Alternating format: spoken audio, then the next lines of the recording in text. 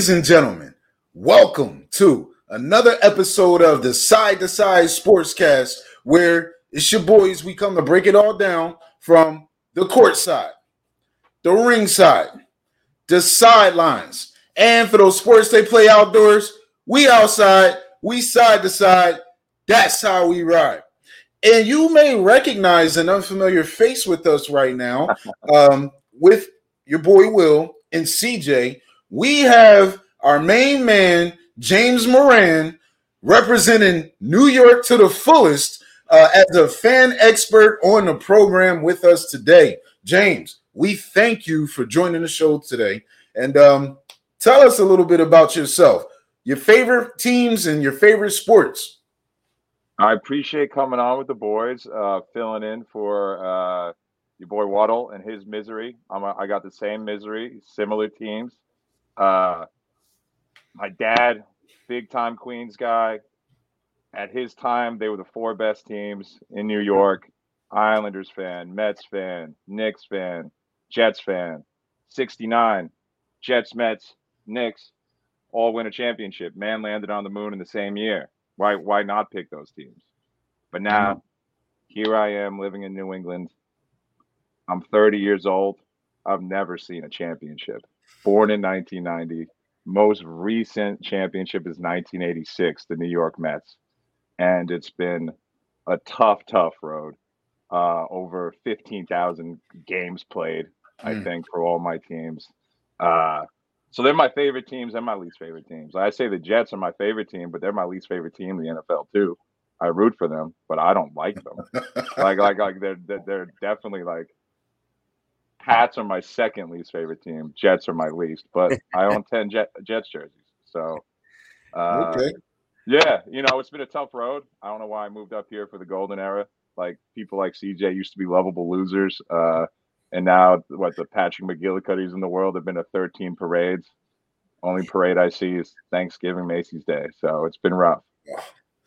Man, I know as a New York fan moving to the New England territory, I could not imagine. But I can tell you, as a Dallas Cowboys fan, I grew up in Philadelphia. So I know what it's like to have a rival. But the difference is the Eagles weren't winning any titles during my, 32 years that I lived in Philly. They weren't winning any Super Bowls, right? But that's one thing about New England is, like, I grew up in New York where Mets, Yankees, Rangers, Islanders, Jets, Giants, you have this rivalry right on the bus stop growing up. Yep. You come up here and it's 6 states that all root for the same team, and they're just all together in being like the worst people you know. So like they don't even know how to have a rivalry. It's a whole mess up here, man. Oh, come on now. Come on, that's not true of all of us. We definitely know how to have a rivalry. But listen, you're a Mets guy. You're not part of that Yankees. Well, you think you have a rivalry with the Yankees. It doesn't. I mean, I got in a fight with Andrew Riggio on the 6th grade bus stop, Subway Series, man. Mets Yankees. That's like one of the worst experiences of my life. I know what a rivalry with the Yankees is like. I actually like the Red Sox. So good segue into experiences, right? So I'm going to ask you, first of all, what's your best fan experience? And then but before we get to that, I want to put you on the spot a little bit. I know that you've done a trip to stadiums with a bunch of your boys. If you want to talk about that a little bit, because that's pretty cool. I know that you've been to more one every year. We just did year 9. Good way to see the country, see games. Let me see, man. We've done Indy, we've done Denver, Nashville, just went to Arizona for that Vikings missed 31-yard field goal week 2 against the Cardinals, which was sick. We've done Seattle, Minnesota. So, I mean, it's awesome just seeing. Oh, we've done Buffalo, which was the best by far. Oh, yeah, that was your favorite. Was that your favorite? I was just going to ask you, which one was your favorite? It was week 3. They beat Denver. The quarterbacks were Tyrod Taylor and Brock Osweiler. And it was like the Bills won a Super Bowl. Like I've never seen a crazier environment in my entire life. And it was like a week 3 win to put them 1-2. And it was incredible. So Buffalo by far is the best tailgate fan experience. So experience wise, Buffalo. But what about who's got the best stadium? Minnesota. We went there. It was year 2. It was like right after they had the Super Bowl.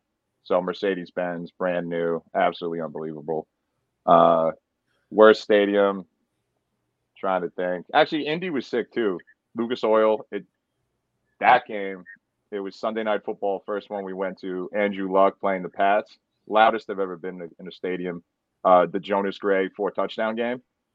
Cover of Sports Illustrated. Cut the next week because he showed up late to practice. So that was a sick one. And then the worst, Arizona actually was a pretty terrible stadium. It just is like it was like I think the first dome with the retractable roof, so like it was new for then. It was like what Shea Stadium was, like brand new for the 80s. Like you could tell Arizona's was brand new for 2010. But yeah, it's a cool thing we do. That's interesting. So you go to stadiums not necessarily for the Jets. You'll just go for a game. I make a rule that we don't go to Jet games. And we get different jerseys. I get a different jersey every year for like no-name quarterbacks that used to play off eBay. So I have like a JP Losman. I had Matt Leinart this year for the Cardinals. So you intentionally do that? Yeah, 100%. Because I don't want to see the Jets play, man. Listen, that is real fan. That's hardcore fan stuff right there. I actually love it, man. That's 100%. We're looking for 32 stadiums in London, so it's a nice little thing. Nice little thing we're doing. So you've been at AT&T Stadium too? AT&T, the Cowboys Stadium. No. Jerry World's on the list, man. Every year we go out to dinner and we have the waiter. We each put a name in a hat of where we want to go. Yeah, and the waiter picks it out for us, and that decides. So Dallas is always in there, but it just hasn't been picked yet. It hasn't been picked yet. Yeah. So, I mean, but we're thinking for like year 10 or year 15 is like some iconic ones we have to do. Green Bay, Soldier Field, and then Jerry World. So that's on the list. I mean, you've been to Foxborough too. So that's good. I've never been to Foxborough before. No, all right. Well, that was going to be an easy one to try. I mean, the East Coast ones are going to be real easy for you guys. I mean, like you go to MetLife where the Jets and Giants play. It's literally a parking garage. So like we might just do that like on a Thursday, like, and not even count it as a trip. Just kill two in 1 year. Yeah, exactly. Like, do we really want to go to LA to see like the Chargers play in a half-empty stadium? No, but like Cleveland hasn't been in the hat yet. You know what I mean? Yeah. But eventually you have to go, and we don't want to be stuck at like 50. Like, I guess we're going to Cleveland this year, so it's a weird mix, man. That's awesome, man. I want to be like you when I grow up. You know. So, hey man, when we go to Philly, you're more than welcome to come. We always. Oh man, look, I've been to the Eagles Stadium. Good luck, man. That's all I'm gonna say. Well, you know what? You'll be wearing an Eagles jersey, so you'll be 100%. Fine. You know, you actually got it. It's against my whole nature. I'll never wear an Eagles jersey. It's not happening. I'll be wearing a forgettable quarterback jersey, so probably Jalen Hurts by the time we go there. Maybe Jalen Hurts. I would say get a Kevin Kolb jersey. I think Stag might. I was looking for a Kevin Kolb. Right I was looking for a Kevin Kolb jersey for Arizona this year, but I couldn't find a 2X on. Oh, okay. I had to go buy it. Interesting, man. Listen, I love everything about that. I'm going to go to a game and I'm going to wear a forgettable quarterback. That is awesome, man. Like if you go to Tampa, I got a Josh Freeman for you. So that is, man, that gives me chills. I love it, man. So, what's your favorite sports moment? Like in your whole lifetime, your favorite sports moment. I know you shed some tears when you first came on about you haven't witnessed the championship, but what's your favorite sports moment? I mean, there's a few that like almost got us there. Biggest one that like I hadn't seen live but sticks with me is LJ's 4-point play against the Heat, 8 seed beating a 1 seed in the playoffs. Okay. Yeah. The year the Knicks went as an 8 seed in 2000 or 01. To lose to the Spurs for Timmy D's first one. Yep. But just the LJ throwing up the L. I remember. Yep. Play. Unbelievable. And he was like an old LJ then. Oh yeah. Like overweight, like very, very unkempt. Like he definitely wasn't Grandmama anymore. He was playing like he was not Grandpapa, but he wasn't Grandmama anymore. So that was huge. And then the best one I've ever been to, it's a Yankee event, but I went to David Cohn's perfect game. So okay. Yeah, just the kind of exclusivity of it. Like, how many there been, CJ? Like 40? Yeah. Yeah, I mean. Yeah, so just going to one of those out of the thousands of baseball games that's been played, that's like a lasting one, even though it's like 8. Okay. Man, that's great stuff. So what about your most forgettable sports moments? Now, like as a Cowboys fan, I'll tell you, one play that I just never let go. In my opinion, Dez caught it. I don't care what anybody says. They admitted it a few years later, like, yeah, technically that should have been a catch. And I hate everything about it. So what would you say is your most like a sports moment that you wish you could forget? Dude, Des caught it. I just wish he like held on to it, you know? Yeah. But for me, I mean, it's obvious. It's Thanksgiving. It's the butt fumble, man. It's the worst thing that's ever happened to anyone. I just see that with my whole family, with my grandmother sitting there. That was prime time. It's actually the year the Jets went to the AFC Championship. I think it was in that mix. So it ended up being a good year, but that was just the most brutal. Well, number one, why are the Jets playing the Pats on Thanksgiving? That's so twisted. That's not a Thanksgiving matchup. And then CJ and I went to school together at Salve Regina, and the cafeteria was set up like a high school cafeteria with like the TVs up. And every Friday they used to do Not Top 10 on SportsCenter. And for 18 months, every Friday, they'd be like the worst play. There'd be a goalie like punching it directly into his own net to lose a championship. And it was just this running joke that the butt fumble. I lost it one Friday. I like threw my food in the air, stormed out of the cafeteria. I was like, I can't take it. I can't watch this on Fridays anymore. It's the worst. And then they gave Damien Woody a job just like to kick us more while we're down. I have to see his ass all the time. Man. Yeah, Damien Woody in the butt fumble, man. I mean, that was an interesting Jets team too, with the fighting spirit of Rex Ryan, and they just never had a quarterback. And Nah, Mark Sanchez. It's quite sad that when you think back about it now, he wasn't that bad. He's like the third best Jet quarterback of my lifetime. Geno Smith made me miss Mark Sanchez immediately. It was like a year in between me like wishing the worst things on Mark, and then it was just like, oh man, this Geno guy stinks. Okay. Well, hey, ladies and gentlemen, great stuff by our boy, our sports fan, James Moran. And I love it. If you get a chance to go to a random sports event with a forgettable player's jersey, whether it be NFL, NBA, I think we should follow that trend that you're starting right now. That is a great trend. You should document it. That is awesome stuff. I'll probably copy you in the NBA with that regard, because in the NBA, I love any game. I happen to be a Phoenix Suns fan, but I love the NBA. I'll go to any game, any day, you name it. So how about, to start off the actual segments in the show, we talk about who's better, the Valley or the Bay? Who do you think is going to represent the Western Conference in the NBA Finals if you had to pick between the Golden State Warriors or the Phoenix Suns? What are your thoughts? I mean, I'll jump in first, because I mean, the obvious answer, right, is the Warriors. I mean, there's so many reasons to love the Warriors aside from Steph, who's playing. I said it last week. I'll continue to say it. I think it's the best season of his career. He's the best player in the world. He is just unbelievable. I mean, it's ridiculous. And to think that they're getting Klay Thompson back, even if he is 75% of what he was. Top 5 shooter all time, CJ. Exactly. I mean, we're talking about, now you have two guys who are just absolute knockdown shooters. I mean, Klay's been doing nothing but taking jump shots for, like 60 points, 11 dribbles. It's unbelievable. Like, their roster too is, let's not forget, like, Andrew Wiggins right now is shooting almost 42% from 3. 8 to 10 the other night. It's like Steph is rubbing off on Wiggins, and granted, that he kind of is, just technically because he's offering more space, and Wiggins has 10 feet of space to use, and instead of trying to go and dunk on people's faces with that, he's learned how to knock down a 3-point shot, and it's paying off right now, big time. And then you go further down the roster, GP3, right? He's a solid role player. Toscano Anderson has been putting up nights where he'll drop over 20 points and be a solid guy off the bench, where he even start every once in a while. And then you look at like the vet, Otto Porter was a good sign, in my opinion, not because he's just blowing it out of the water, but he is a veteran presence for some of those younger guys that are the same mold as him, like a Toscano Anderson, for example. I think he's making them better. And then I haven't even mentioned Moody or Kuminga, the young guys. And then at the very end of the bench, you have a serviceable floor stretcher in Bjelica, right? Like, you haven't even named two of the dudes that I want to name. You have Wiseman's Wiseman coming back. Wiseman's gone. Green, Wiseman, the news does not look good for Wiseman.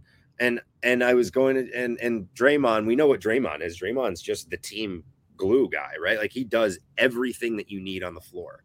And they play a lot of small ball. So looking at a guy like, the 4-out 1-in offense, you can have a guy like Kevon Looney sitting in the middle being a serviceable center who's just going to dish it out to all of those shooters.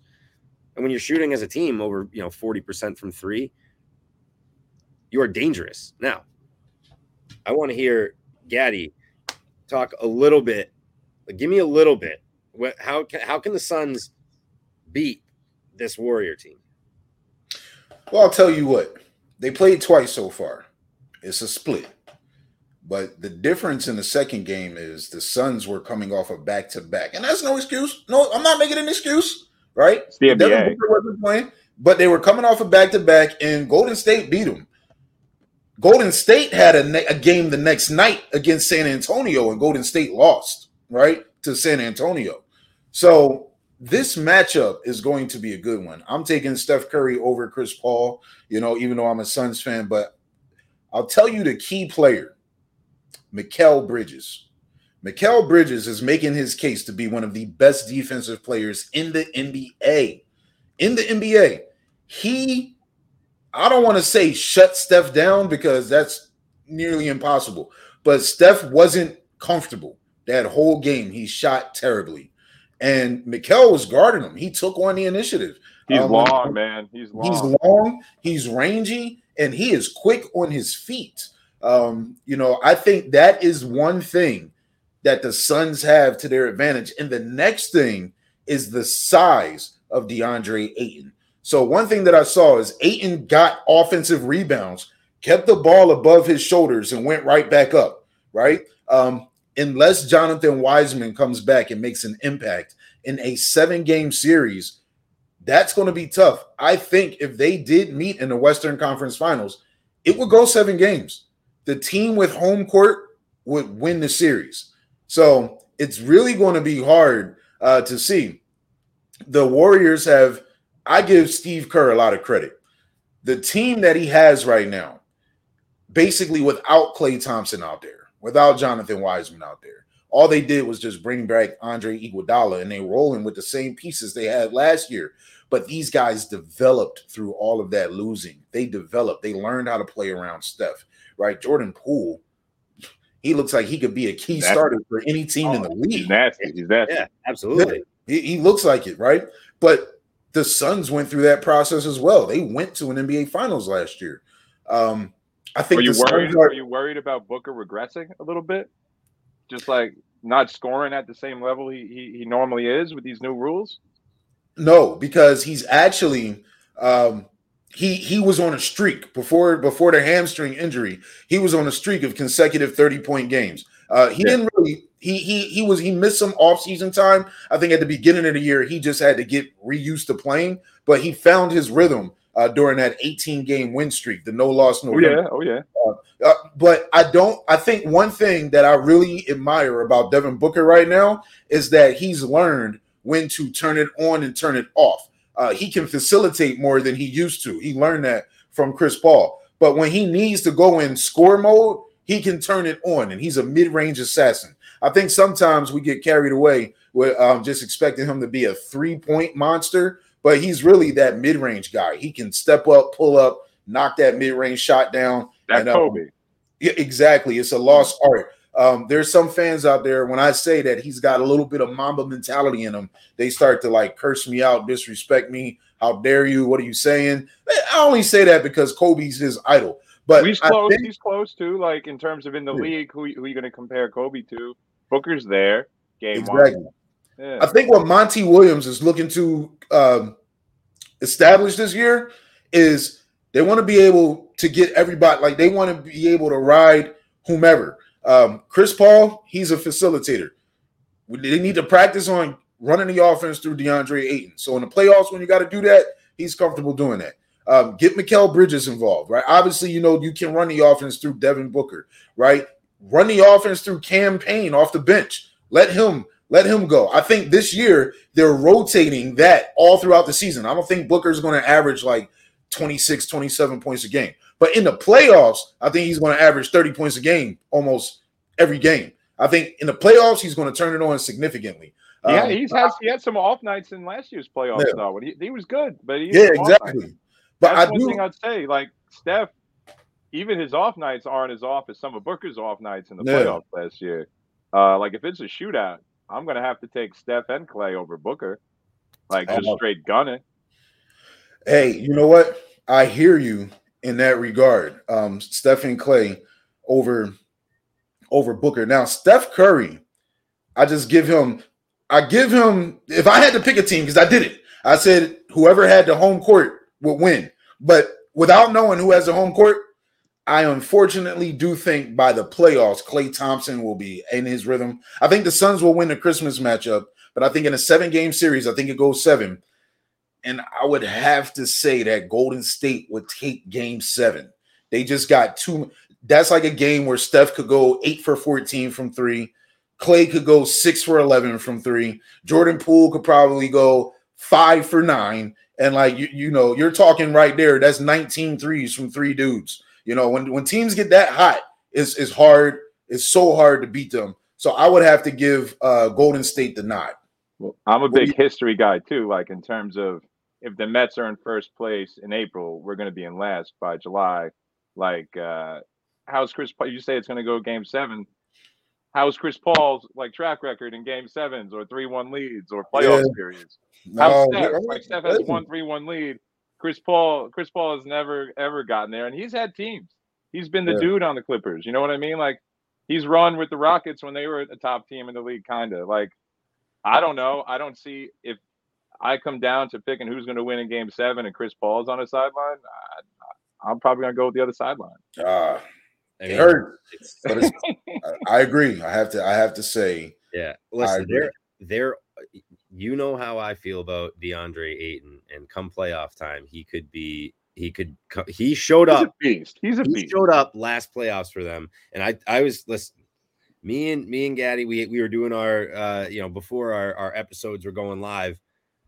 I was pumping DeAndre Ayton's tires for no specific reason other than the fact that I just had a feeling that he was going to come alive at some point, that Chris Paul was going to get something out of him, and that he was going to be like for sure in what he was doing. And in the playoffs, it was just he came alive, and I expect that again. And they're going to have to. If Monty Williams is smart, if they are matched up against the Warriors, he is going to just have to dominate, beat him up down low, and go in and be a 30-point guy for them in that series. In the NBA right now, that's what it is. Like obviously, you want a 3-point on every possession in the regular season, but they don't come as easy. Like that's why Giannis is able to do so well in the playoffs, because that's when tough buckets underneath like matter more, or even a mid-range game can matter more. It's like, now you're covered at the perimeter. You're not getting those easy shots. Go get that tough bucket. And Ayton, and honestly, Chris Paul's pretty good at getting a tough bucket too. So like that's why I thought they were able to go so far, and that they were able to get those tough buckets last year. Yeah, I think the only team in the NBA that could actually beat the Phoenix Suns in a 7-game series is a team that can get super duper red hot from the arc. Without in a team that limits mistakes, and that's the Golden State Warriors, because that's the only team without a big man. The other side of the story is like Giannis. Yeah, the Suns can't stop him inside. They can't. You would hope they could. You would hope Ayton would be able to help a little bit. Yeah, but he couldn't, because Giannis can take you out of the paint and blow past you to the paint. Right, that's the hard thing. He's not just like a post up physical, make me get a tough shot. So that's the hard thing. But while we're talking about the court side, right, I do want to talk about your boys real quick, James. Let's get in a New York state of mind. Let's talk about the New York Knicks right now. The Knicks started off pretty hot, throughout the beginning of the year, throughout that first few weeks into the season. They were one of the top 4 or 5 teams. They were winning games. They were playing well. All of a sudden, things started to like unravel. But here's the thing: they're not bad. They're still a 500 team. were awesome. Tom Thibodeau decided to bench Kemba Walker, and now the Knicks are going to try to make a push to stay in the playoff picture. So what are your thoughts on the Knicks as far as what they're doing now? What do you think they need? And CJ's calling a timeout. Because I think that this conversation deserves another Knicks guy, right? I mean, we should bring in some reinforcements for James and bring in another James. Love. I haven't talked to a Knicks fan in years. I love seeing him. We got Woody. He's making the appearance. Bing tonight. bong. Bing bong. Bing bong. Welcome, Woody. Now, I mean, first of all, it's a Side to Side Sportscast, and we got a New York fan named James, not James Woody. But we talking about James Morant. Welcome to the show. I'm out here just late, just out here trying to do my thing, represent the Knicks a little bit. Who's that? Whose jersey? I'm not gonna lie, it's a Mellow jersey. I got no current jerseys right now. Right, he got us as far as we've been. I like that. Yeah, well, I was actually, you know what? So I actually was at the Knicks Hornets game, and I was gonna get a Kemba jersey, but I didn't know if it was too soon. And now It's too soon. Now Kemba's been benched, so it's like I would have looked like a fool getting that jersey. But I still think Kemba is a great player. I think, you know, it's kind of like a smaller version of like that IT thing, right? With Isaiah Thomas, right? Like, you know, he's you know, a defensive liability, but the man could put up points. The man can light it up, you know. So I don't know. I think they might be unfairly. I think the issue is that he wasn't lighting it up, and Tom gives his point guards a chance too.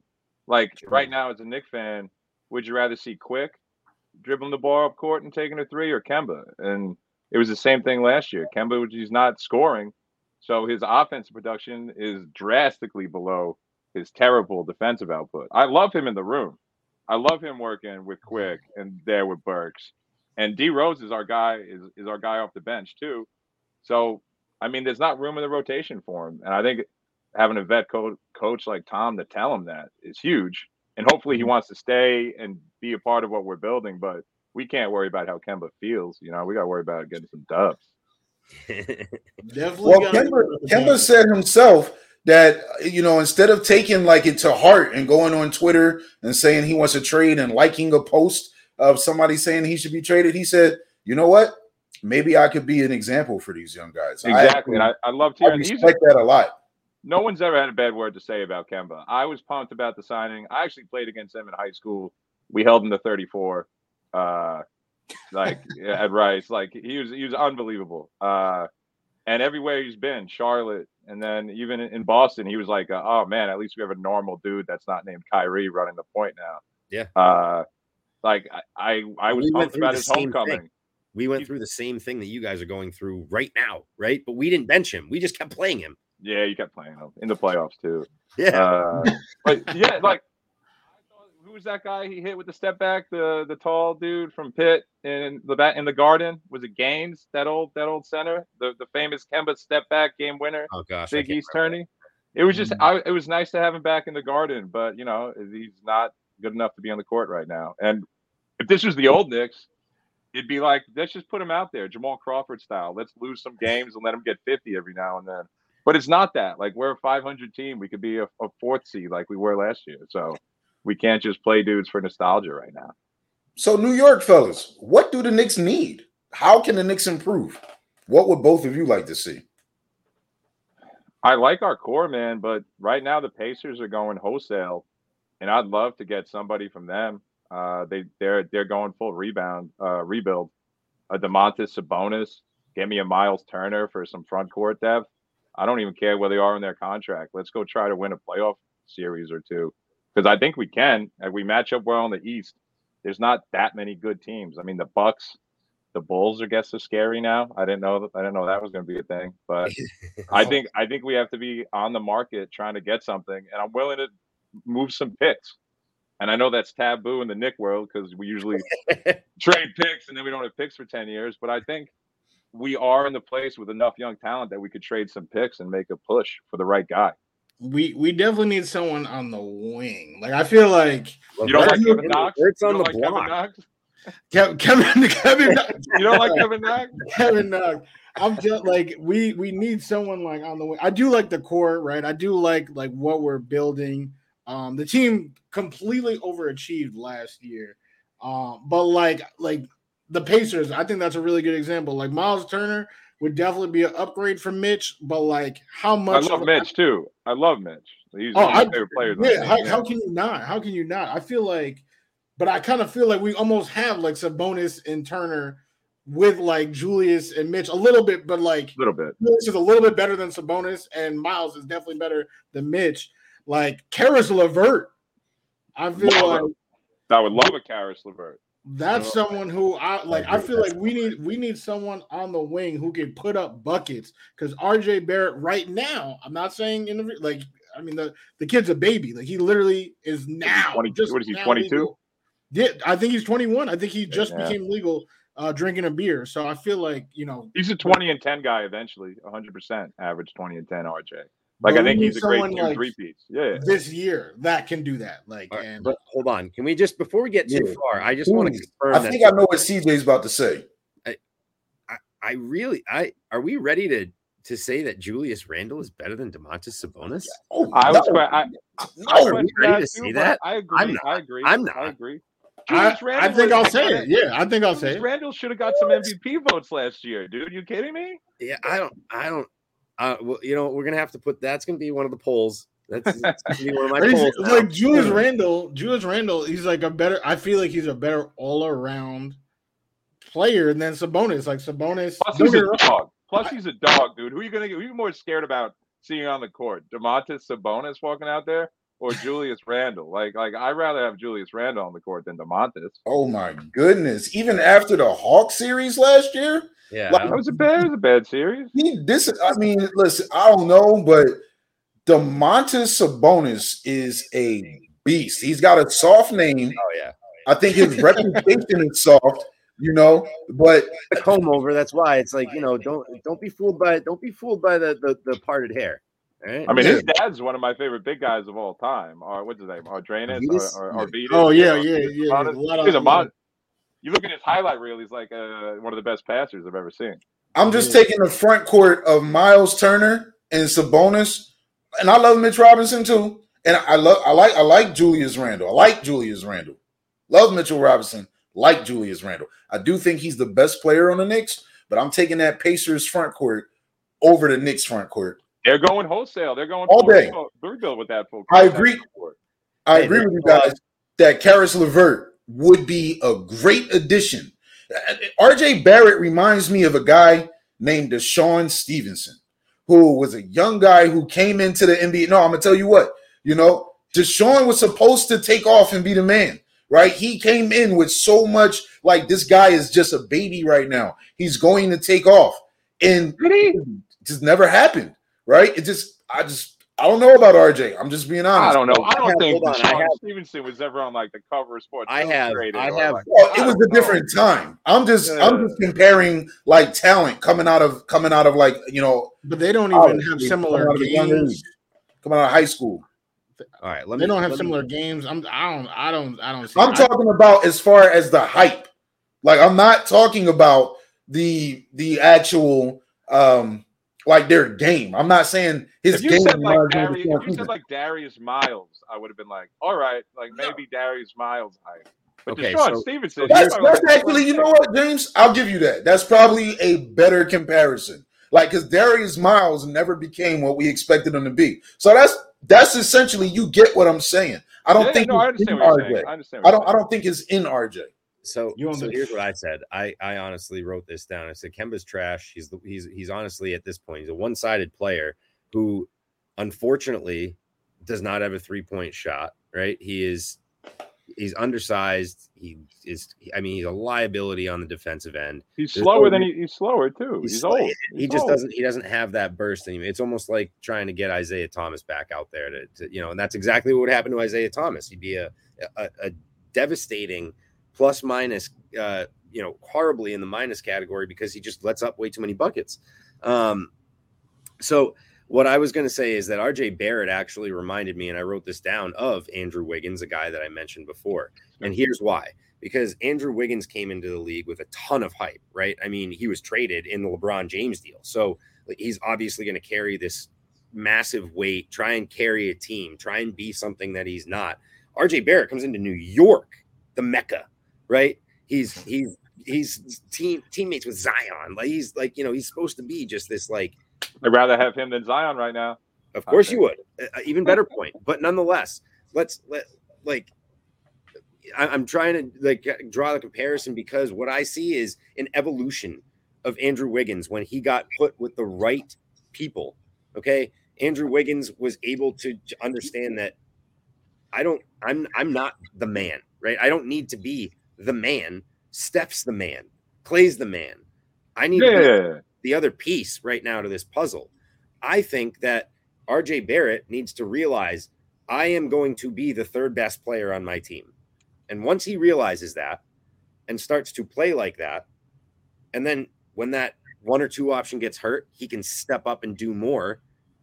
You're gonna see an instant improvement, but it's gonna take a few years to make that adjustment. I'm not sure if I'm seeing what you guys are seeing. I don't know where this I feel like the majority of Knicks fans were actually devastated to get RJ. It was a consolation prize because we didn't big time consolation prize. Or Ja. I wanted Ja actually. Yeah, right. Like we were hyped. No one was hyped to getting RJ Barrett. Like, I mean, obviously the huge prize was Zion, right? But like you weren't stoked to be getting RJ Barrett? No one was hyped. Like it was a tough consolation. I know some Knicks fans who were extremely hyped to have RJ Barrett because that's who you had to take. Like it's not like you guys passed no brainer at that point.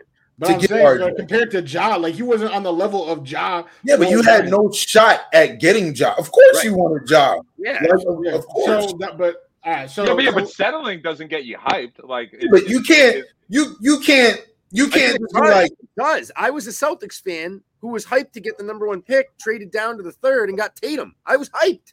That has nothing to do with what are you? All I'm saying is that it's not like New York hyped to get Markelle Fultz, the consensus number 1 pick. But all I'm saying is. This is why New York Knicks fans get on my nerves. I'm sorry, but this is why Knicks fans get on my nerves. I just want to say this. You had no shot at getting Ja Morant. You didn't have We did. When the lottery balls were bouncing, we had a shot to get Ja Morant. When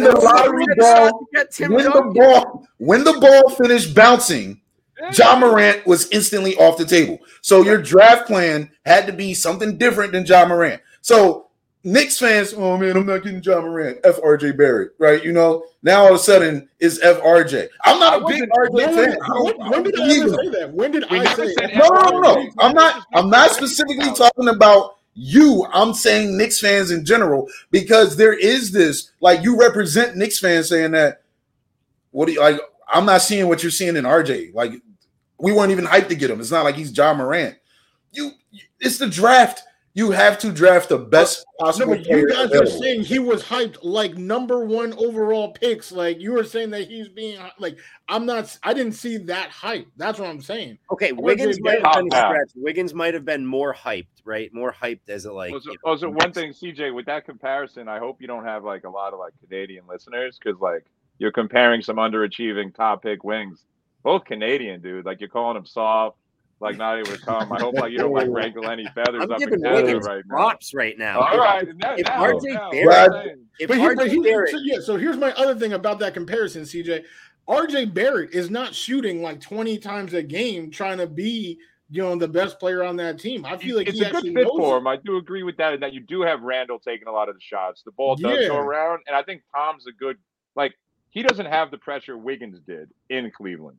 Because no one expected the Knicks number 1 to be good, make the playoffs, or for the 18-year-old kid to like light it up right away. Like he's never had the boo birds yet in the Garden. Like there's no Eddie Curry treatment going on with like RJ yet. Like I think it's a decent spot for him to be. I hope he could be a 2, definitely a 3 guy on the squad. But Knicks fans were cool with RJ. I think. Yeah, we're definitely cool. Right with him. But he's not overshooting.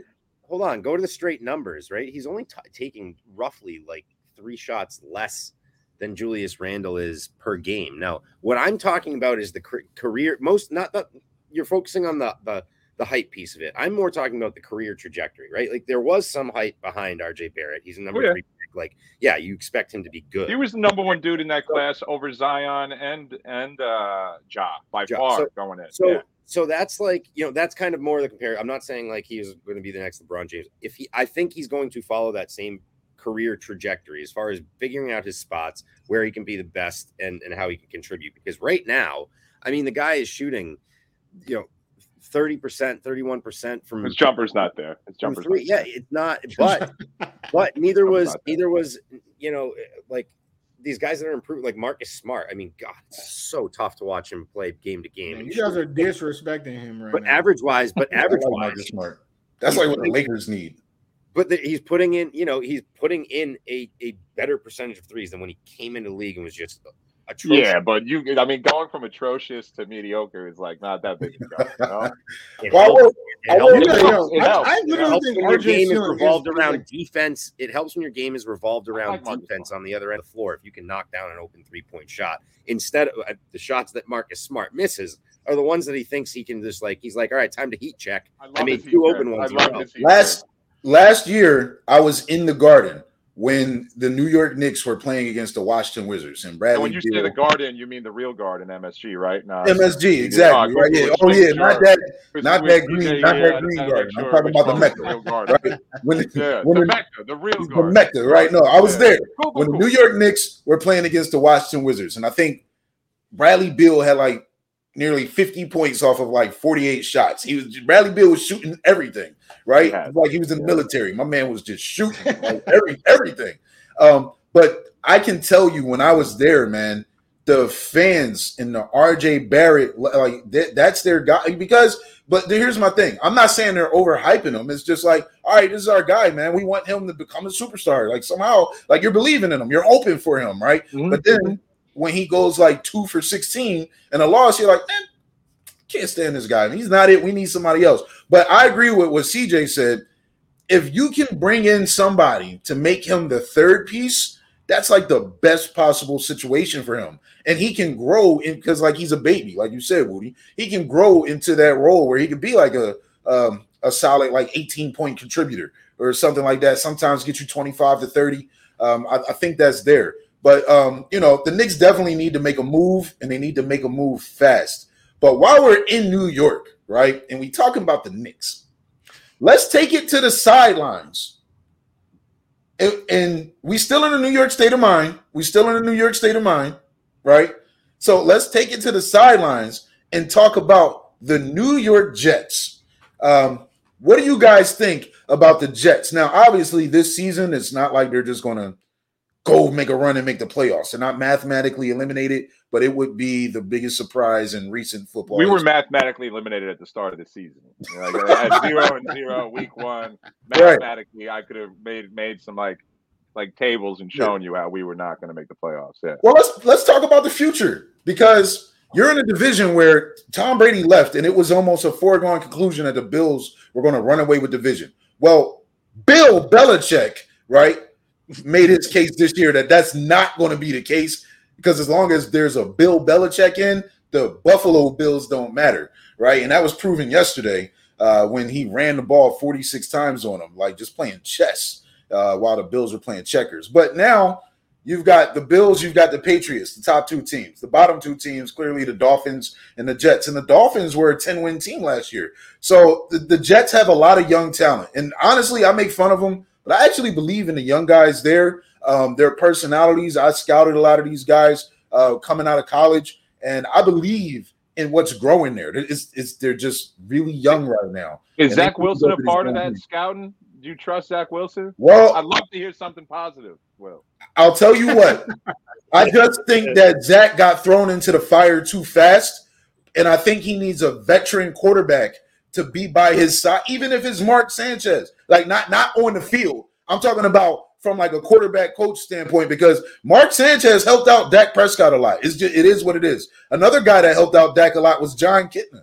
Like they didn't give Zach any of that. right? He's just out there supposed to be this kid from BYU, and they're like, he's going to be Steve Young just because he's from BYU. Let's take him second. I think they need to add to him to groom the right way. What are you talking about? We traded for Joe Flacco in like week 7, man. Right. Joe's But that's in the week room 7. now, dude. And Joe Flacco got there with the attitude of, look, I'm just going to play when I can, and whatever happens with y'all happens with y'all. I'm just glad I'm not in Philly. It's not like telling me Mike White's not a good mentor. Mike White, who never started a regular game, wasn't a good mentor for Zach. QB2. Mike White wants to establish himself as a starting quarterback. He could care less what Zach does. If Zach throw a pick, he's probably low key, low key. So he did that a lot. But I want to hear it from you guys. What is it going to take for the Jets? Who do you think is going to win the division first? The Jets or the Dolphins? If you had to pick a team to win the division first, regardless of year, who do you think is capable of doing it first? Well, first of all, let me just give James something that he specifically asked for, and that is a positive thing about Zach Wilson.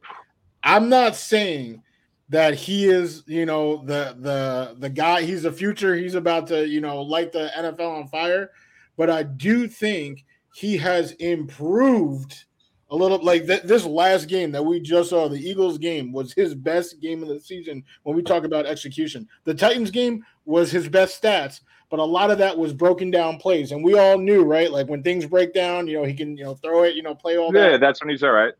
But this week we actually saw him execute plays and actually hit guys, make quick reads, and that was the thing. That was the difference between Mike White, Josh Johnson, and Joe Flacco. They were actually executing the plays and hitting the easy passes, and that's what Zach was doing. And we got 3 TDs to start the game. I'm not sure if that's happened since like Ryan Fitz played, but we got 3 TDs to start the game with Zach Wilson executing LaFleur's playbook. So I do think it's positive. I can't believe it's 2021, and when you just went through the people who started for the Jets this year, you said Josh Johnson and Joe Flacco.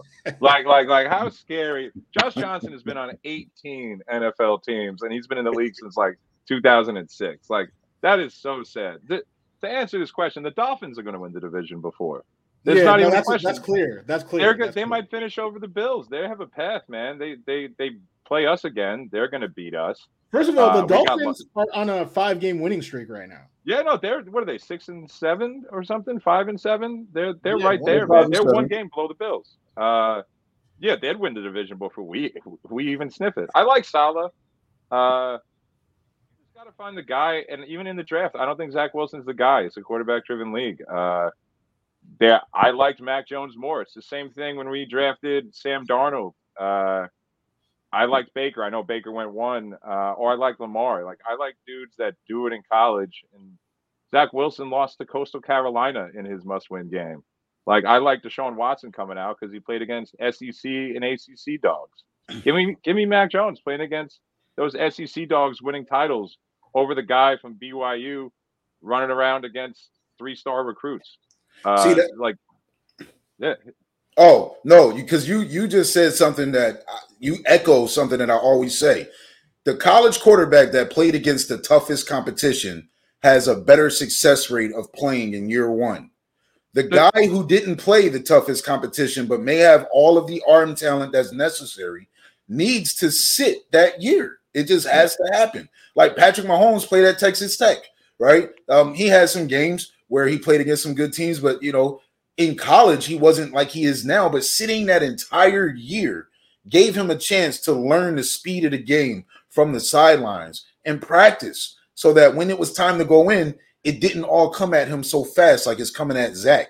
I do think Zach has a lot of arm talent, and personality-wise, he actually is a leader of men. Like if you hear Elijah Mitchell talk about him, if you hear Michael Carter talk about him, it's not like they're just talking about him because he's their quarterback. They actually believe in this guy.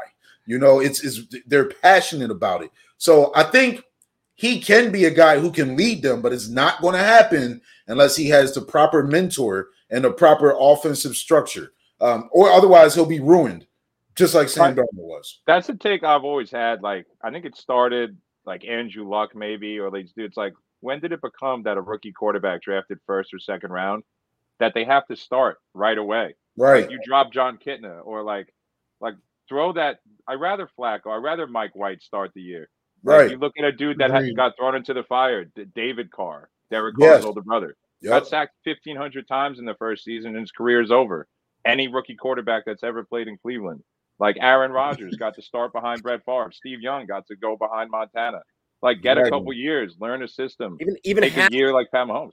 Even getting preseason secondary snaps and then a few weeks. Like I mean, look at Brady. Brady didn't start the year as the quarterback, right? Like he had a great mind. I mean, people forget like Drew Bledsoe was the next best thing in New England. Like Jets fans don't forget Mo Lewis hit Drew Bledsoe and started Tom Brady's career. Yeah, no, we don't forget that. I mean, on Jets fans and Pats fans, but seriously, like we signed the Pats signed him for 10 years. I mean, so he was learning under a good quarterback. I mean, Bledsoe brought the that whole year, didn't he? A Super Bowl appearance, Bledsoe. Yeah, he lost 95, 96. Yeah, lost to Favre. And there is something to be said about not being just thrown into the fire unless there are rare talents that can do it. But even what it is now, it's the coaches, man. The coaches have such a short lifespan to go. But also like Mac Jones is different in the way that Bill Belichick realizes how he has to coach him. I mean, you look at look at Mac Jones. He doesn't throw. He is capable, very capable of throwing a deep ball. I've been saying it for the past ever since we started the show. I'm just waiting for them to unleash the real Mac Jones. We still haven't seen the real Mac Jones. You didn't like his 2 for 3 first half? I was just going to say the real Mac Jones throws the ball more than 3 times. I don't care how windy it is. If Brady was at quarterback, I guarantee you he would have thrown the ball more than 3 times. It's just how it is. I'm telling you, Bill Belichick is playing chess, man. He was sending a message to his team that game that we're going to do whatever it takes to win. And they're going on a bye week right now, and nobody cares that Mac only threw 3 passes. But defenses now, the other team, they're going to play the run, and you're going to see after this bye week, Mac's going to be throwing it down the field. Like it's like it. Bill Belichick is playing chess, right? Woody, it took 10 seconds into this Jets topic for CJ to bring up the Pats, and all of a sudden, I was literally thinking the same. All of a sudden, I was thinking the same thing. You can count on CJ to bring up the Celtics for the Pats via some angle. That's all I needed, dude. I know the ticker doesn't say it on the bottom, but this is supposed to be New York state of mind. Okay. Right. So I literally I'm sorry. I misread. I thought it was New England state of mind. Any state of mind. But it's all good. How about we do this, though? Woody, you came to talk about New York state of mind. Yeah. We are about to talk about some of these Week 14 key matchups. Now, I don't know if you think of it as a key matchup, but I do. Okay. It's a big deal. I don't know if you're talking about the same matchup I'm talking about, but I want to hear what your thoughts are on what you're thinking. You can't mean the Jets game. What? Are you serious? The number 1 and number 2 pick are facing off in a regular season game, and that's not a big deal? Oh, my. Stop the presses. I got Red Zone on. I don't got that game on. I can promise you that, man. Oh, my gosh. See, you're not watching Zach's development. I'm telling you right now, this is the game right here, right now, where you will see if Zach is learning something. Like, I truly believe I saw improvement in that Eagles game. Like, he was not the same scared little boy that he had been all year. Like, like Elijah Moore, to Will Gaddy's point, Elijah Moore is not talking for nothing. Michael Carter is not talking for nothing. There's something going on at one Jets drive, and I believe that's my quarterback, man. That's my quarterback. They got the TO treatment going. Well, there were no tears in their eyes when they said it. And one thing that I'll say is that one thing that killed Sam Darnold, it's actually still killing him, right? Is that he played for the 32nd, then the 31st, then the 32nd worst offensive line in the league. Right now, the Jets are 21st. Okay, I'm not saying that they're not the Browns, they're not the Colts, but there is time. There is time for Zach. I think the future is brighter than our record. I'm not out yet, man. I'm not out. I was close to being out. Like the 4 pick against the Pats, week 2, week 3. Oh, yeah. That was rough. Yeah. And it was tough because it's like, oh man, am I already out on the 2nd overall pick? Like, what's Spencer Rattler up to? And then he got benched, and I was like, oh man, there's not even a quarterback in this draft. I guess I got to be in on Wilson still. But no, I think there's improvement there. I'm excited to see him go up against Trevor. Can I just call a timeout, fellas? It's not Christmas yet, and that is I know Woody, you're thinking about what are a Christmas gift for the Jets, but the week of Christmas is when the Jaguars play the Jets. This week, the Jets play the Saints. Now, I'll tell you why that could possibly be a key matchup. Here's why it could possibly be a key matchup. Because the Saints' playoff hopes are hanging by a thread. And this could be a trap game for this. I actually think the Jets can beat the Saints. I'll just go ahead on record and say it right now. I think quarterback. It's probably going to be Taysom Hill again. And but Kamara is probably back though. I actually need him back for my fantasy team. I literally need him back. Okay. And with the way that the Jets have been defending the run, oh my God, Kamara about to have 40 points. It's exactly what I need. Like that's like one of the surest things in fantasy is having a running back. Start the running back against whoever's playing the Jets. I'm not watching Wilson's development. You're rooting for the opposing team's running back, man. It's a little bit of both. It's a little bit of both. Our producer Stag will be really proud of me. I started Miles Sanders. I traded for him last. You called that when I cut Miles Sanders when he got hurt, and now I'm just like I could have used him last week, but I still won. I actually also started him. I started Gainwell this week. He got a tutty. What's his name? Kenneth Gainwell. Yeah. I started him. He got a tutty this week. Yeah. Oh, yeah. Okay. All right. Middle name. I'll tell you who to. We're going to get into stardom sit-em, but I got a surprise stardom sit-em for you. But right now, when we're talking about Week 14 key matchups, for the Saints playing against the Jets is a must-win. So that could absolutely be a key matchup. What other key matchups do you guys think are out there? It's the biggest one, man. It's Cardinals Rams. That's the matchup. It's super team against the best team in the NFC. I like the way you described that. If the Rams are going to be legit, they have to come out and show up in that game, number one, and maybe even win that game. I don't think they will. I love Kyler Murray, but that's really the only game I'm truly looking forward to this week. Not the Jets, Jaguars, actually Saints. I'm looking forward. I'm looking forward to. I think it's Sunday Night Football. I'm looking at Rams Cardinals. That's the matchup. That's playoff implications. That might be a matchup we see later in the playoffs.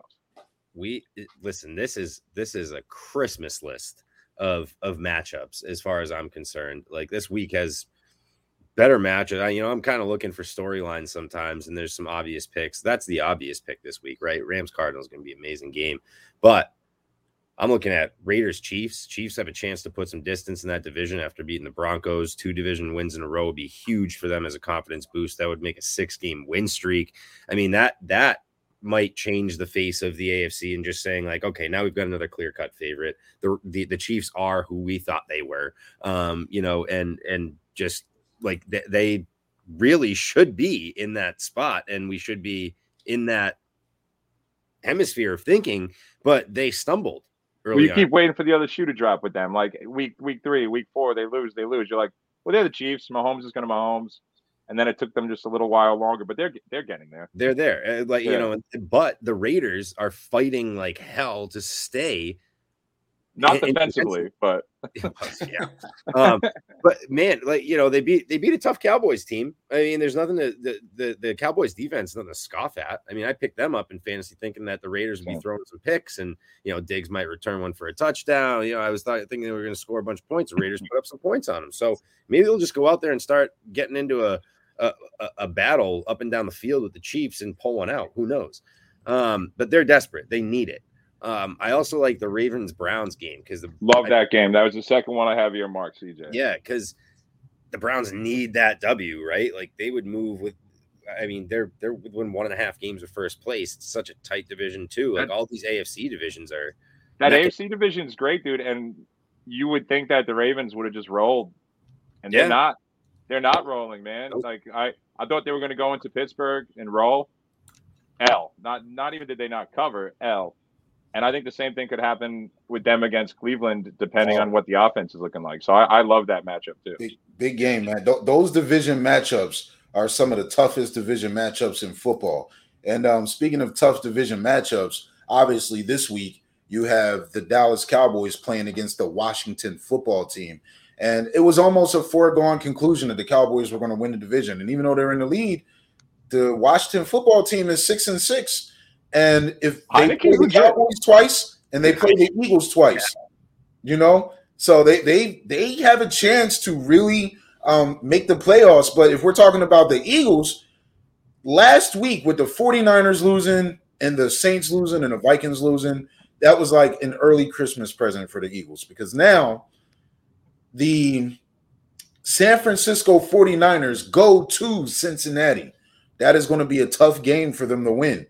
Right? Cincinnati they're still fighting to win that division. They're only one game behind the Ravens.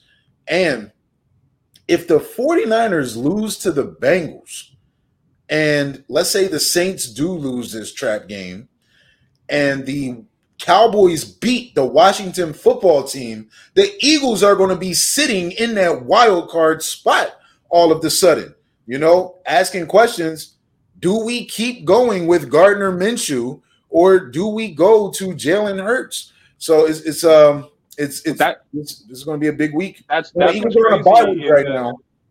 That's what's crazy in the NFC right now is that if I forget who it was, I think if the Giants won last week, the Lions were still in the wild card hunt with a win.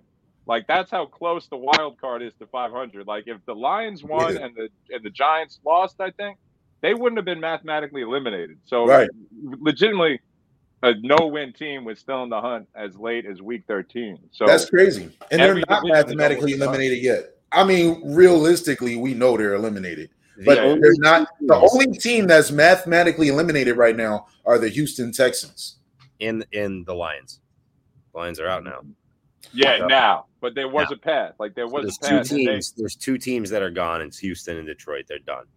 It's crazy because they literally were 0-10-1, 0-11-1. Yeah. So that's what makes it.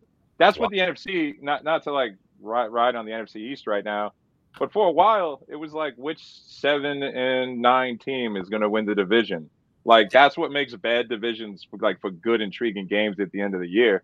It's like we have a bunch of 500 mediocre teams, but one of them's got to win, and all these games between them become meaningful.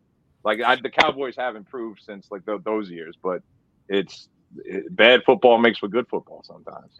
And I have one more matchup that I do want to highlight because I think it's going to be an entertaining game, and that is the Bills at the Bucks. I think that's going to end up being a headbanger.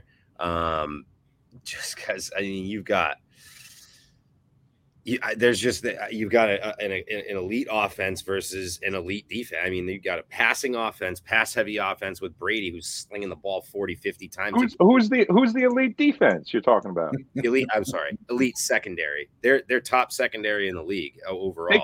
Their secondary can't even handle a question after a game about stopping a run.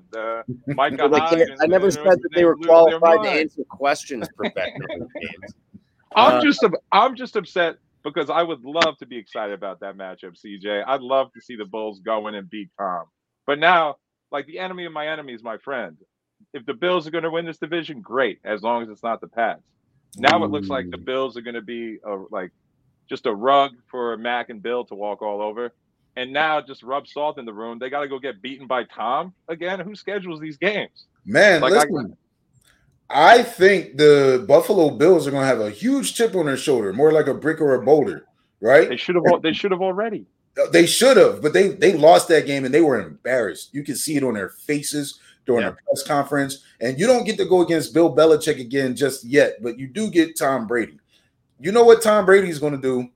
He's going to hand the ball off to Leonard Fournette a lot, right? Bruce, it's a copycat league. Ronald Jones may even get a lot of carries this game. And the Bills are going to have to step up and stop the run. But I think you're going to see a little bit of grit from these Buffalo Bills. And I honestly would not be surprised if they won the game by a field goal. Where was that grit after they lost by 30 against the Jaguars at home 3 weeks ago, man? The wheels have fallen off the Bills' wagon. They're not circling. It's just, no, that's true. Listen, they're falling apart, man. They are. I'm not a believer in this team. I'll tell you that. But I think getting smacked by a division foe like that next week, who's ever on your schedule that next week, if you do have any dog in you, that's when it comes out. If the Buccaneers trash the Bills, it's official that the Bills are trash. The Patriots are going to eat.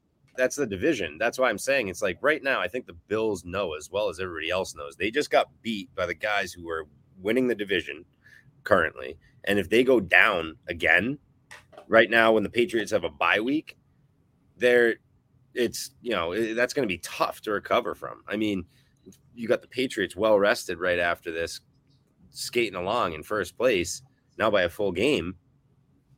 You can't drop even more when right now. And what is it? They've lost 3 of their last 4. It's just like you said, it feels like the wheels are falling off. That's why I am thinking that this game will be ultra competitive because they're, for all intents and purposes, I think their season's on the line, right? It is. It's a big momentum shift, and they will have to literally swing that pendulum the other way manually to get back into the playoff hunt if they lose this game. I guarantee you this. You're going to see, because they did just get run over, knowing the ball was going to get run every down, play action over the top at least 2 to 3 times Tom Brady for a deep touchdown. Because they're going to be dogs. They're going to say, we're going to stop the run. Safety's coming down. And he's just going to see that audible play action over the top. Mike Evans, Godwin, whoever it is. I don't think that game's going to be close. Yeah, I mean, they were scared of that against the Patriots. That's why. I mean, Bill was running it so much. They're like, all right, he's eventually got to pass it. We don't want to get caught sleeping. And he's stuck with the run. So this is going to be a weird game for the Bills. I agree with that. But, hey, Week 14 is full of some great matchups. It's definitely going to be a get your popcorn ready type of weekend in the NFL. But what do we care about most? Our fantasy football team, 100%. Right? Because that's what's putting money in our pockets if we're hanging in there and we're about to win. So this is the time of year where you have to be really creative. You have to be creative because, it's late in the season. You're probably trying to make a playoff run. I mean, if you take a look at the teams that are on a bye this week, you got the Colts, the Dolphins, the Patriots, and the Eagles. Not a lot of fantasy football must starts in that pool of people. So everybody, you should be good to go. I mean, it really sucks if Jonathan Taylor is your running back because he's off this week, especially if that's who's been holding it down for you. So I'll give you a guy that you should look to start this week. D'Onta Foreman of the Tennessee Titans. And I'll tell you why he's a good replacement. Because he just got handed the job. He had 19 carries just before their bye week. And then this week, the Titans, they're 8-4. Their playoff hopes are on the line. And who are they playing against? The Jacksonville Jaguars, who have the 21st ranked run defense in the NFL. This is a good week to start Foreman if you need a Jonathan Taylor replacement, or if you just need a replacement for any other type of circumstance or reason. That's a good guy to plug in and start. I got a sit-em in that same game. Okay. And it's Robinson, man. It's starting running back for the Jaguars. Yeah. I don't know what's going on with Urban. He's treating his NFL players like they're college dudes. Yeah. And he's benching them after 1 fumble when he's only got 3 fumbles on the whole year. And he's the only talented player on their team. Maybe Marvin Jones, but he's disappeared in the last 10 weeks. James Robinson, he's the only good player on that team offensively. And he benched him, but then put him back in the 4th quarter garbage time for 3 carries and acts like it was just a rotation thing. Robinson's pissed. Urban Meyer's a spiteful dude. He's not going to play him. Even if Robinson gets a bulk of the carries, I just don't think he's going to be as productive as his owners, namely me, have had him be the whole year.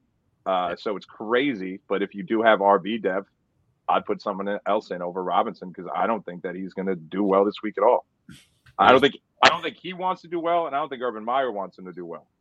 It is wild. That's a very good pick. Yeah, I mean, Urban Meyer is, the way that he was saying, I need to use Laviska Shenault better. I might move him to running back, a couple weeks ago. And it's just like, it is. It's like, what is your college? These aren't college guys, run some screens, get them open, run some slants, get them in the open field because Shenault is an athlete. So let him get out in the open, make guys miss. I mean, it feels like they have young talent there, like young elite talent, right? Like guys that have super high ceilings, but he's not the guy to get the best out of him. He's not going to squeeze the juice. If you've watched Robinson all year, the way he finishes his runs, he makes the 1 yard run 3, he makes a 3 yard run 5. Like he's been a monster all year. And it's not like Tiki Barber fumbleitis. Like it hasn't been 11, 12 fumbles, like have to relearn how to carry the ball.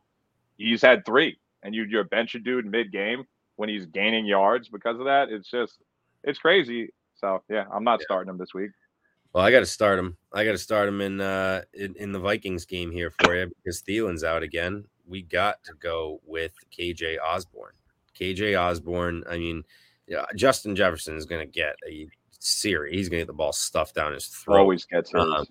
But KJ Osborne, when Thielen was out last week, he caught a touchdown. But beyond that, he had 7 targets thrown his way. I anticipate he's probably going to get a few more with Pittsburgh coming in. So, they're at home, so they're in the dome. He's going to be all right. Good weather against the Pittsburgh team that's looking a little bit shaky, anyways. So, frankly, I think KJ Osborne's guaranteeing you for at least 5, 6, 7 catches. Get you in that flex, maybe even wide receiver 2 range for this week against Pittsburgh. That's my stardom. Man, that's going to be a really gritty game. We're talking Thursday night football, the Vikings versus the Steelers. I actually think that's a good stardom. But the Steelers coming off of a spirited win, they go on the road to play the Vikings, who are coming off of the only team in the league so far that has played the Detroit Lions and have not come out victorious. This is going to be a very competitive game. I think that's going to be. I think that's a good pick. I'll tell you my sit-em, and we're going to go back to a New York state of mind, but we're not going to talk about the Knicks. We're not going to talk about the Jets. We definitely aren't talking about the Yankees. We're talking about those New York Giants. Do not start Saquon Barkley this week. They're playing on the road in Los Angeles against the Chargers. Daniel Jones has been a questionable quarterback, but do you know who's even more questionable than Daniel Jones? Jake Fromm is going to be the starting quarterback for the first time this week for the New York Jets. Freddie Kitchens is calling the offense. Saquon Barkley probably doesn't even want to play himself. They're going to get blown the freak out. There's not going to be a lot of carries. The Los Angeles Chargers run defense has pretty much been solid all year long. So they're middle. I apologize. They haven't been solid all year long. They're actually the second worst run defense in the league this season. Still, that doesn't matter. That doesn't matter. That doesn't matter. That does not matter. I was just fact checking myself. It is still going to be an ugly game for the Giants. Not a lot of work for Saquon Barkley. I wouldn't trust him. He hasn't been doing anything with work. He's not been very good. And it's not easy to be running back on a bad team, but he used to be better at it. He's not. He's a bad running back on a bad team right now. So that's true. Jake Fromm doesn't help. Mike Glennon didn't help. It's not going to be good. Were we expecting Mike Glennon to come in and help? Is that? I thought Mike Glennon was probably going to have his breakthrough, dude. I thought it was Glennon time, but no one expected him to do well. Not under Jason Garrett's watch, I'll tell you that. Well, let me give you the sit-em just because it's a guy who used to be a Giant star, and now he's sitting there with the Rams, and I don't believe he's going to be doing anything this week. He's my stardom. Oh no! Well, don't listen to Moran. You got to sit this guy. Let's reveal him. We'll hash this out. We're going to have to talk on Monday, and see what happens. But honestly, I'm saying that to sit him, and he's. You're saying Odell. Odell. Don't play him.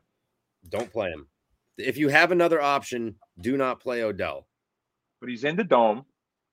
He's chilling in Arizona. It's about to be a shootout.